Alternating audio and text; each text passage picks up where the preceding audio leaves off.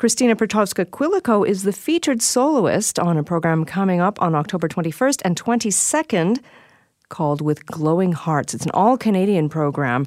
Christina's diverse reputation keeps her very busy. You just heard her in the Mozart, but she's also very active with contemporary repertoire, and she's premiered some 150 new works and has been nominated for several Juno Awards. Christina joins me in the studio now to talk about her upcoming performance with the TSO. Christina, welcome. Well, thank you very much. This concert is going to be curated by the legendary Canadian conductor Victor Feldbril. Yes. You must have worked with him a lot over the years. I have worked with him. Actually, we went to Taiwan together, and he conducted the Taipei Symphony Orchestra. I did the Healy-Willen Piano Concerto, which is another concerto I would love to play again. And I keep saying he must have a picture of Dorian Gray somewhere up in his attic because he's not changed at all, and he's so young, and he's such a... And he's, what, 92 or... 93. 93, my goodness. He's a role model to everybody. Incredible. And such a store of knowledge about Canadian music. Unbelievable. Yeah, so I'm absolutely delighted to be working with him. So you're going to be playing the music of Claude Champagne, and I know there's a theater named after him at the University of Montreal. But who was he? Tell us about him. Well, he was born in 1891 in Montreal and died there in 1965 in December. And he was part of the gang of Clermont Pepin, Serge Garand, Gilles Tremblay, François Morel studied with him. So he was very influential in Montreal music. Now, his mother was Irish, and he was taught hymns by his mother. And his grandfather was a fiddler, so he had a great love of folk music.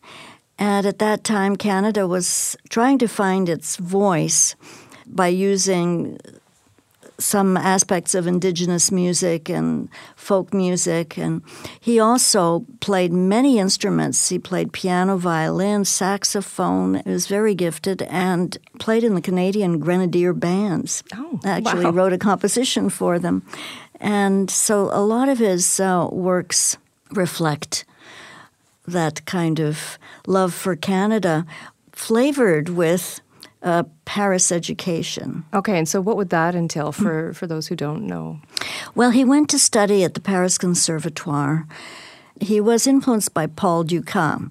Paul Dukas wrote Sorcerer's Apprentice. Okay, very familiar. And Vincent Dandy, of course, who wrote a lot of music.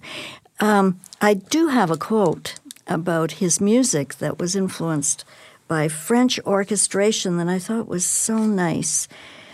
So this author, Léopold Morin, said how to describe the charm and subtlety of Claude Champagne's music and his French influences.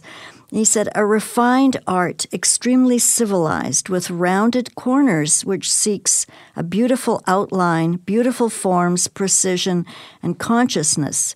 So there's no waste, no rough edges, no hesitancy ever that interferes with the style of this musician, one of the best informed and most balanced of his generation. My goodness! Mm-hmm. Wow, I love that quote. That's a lot to recommend it. Yeah. So it's not heading into that sort of more atonal world. No, definitely not. I think people are in for a surprise with this concerto. It is very, how can I put it? The slow movement has a couple of lines of what I call juicy Rachmaninoff chords, which I just love. And the third movement is a romp, and it gives me a chance to show some brilliance with octaves and technique, and the orchestra as well. A very fast-moving with a middle part that's a bit more melodic. So the orchestra gets a lot of fun. And the first movement has a very short cadenza, but it has duos between the strings and the piano that are very lovely, and then the clarinet takes up the same tunes. So it is a very romantic-sounding concerto. There is a lot of repertoire in the entire world that should have a second or third performance or hearing, not just world premieres. Right. But those gems that somehow got buried along the way. That's right. Have you had much opportunity to perform this concerto in the past? Never. This is the first Really? time. And it's only been done once before. You're kidding. No, and we aim to do even a better version of it, maybe more faithful. Well, it's a real chance for audiences to hear this fantastic work that's been buried since it was written in, when was it written? 1948. Incredible. That's so it's right. been 69 years? Yeah. 69 years. Okay. Wow. Yeah. Amazing. Well, I'm really glad they're bringing it back. Well, thank you so much. We so look forward to hearing you perform the Claude Champagne Piano Concerto. Thank you very much. It's been fun talking with you. That was pianist Christina Petrowska-Quilico. She is going to be performing live on October 21st and 22nd at Roy Thompson Hall as part of the TSO's All Canadian with Glowing Hearts program. You can get tickets at tso.ca.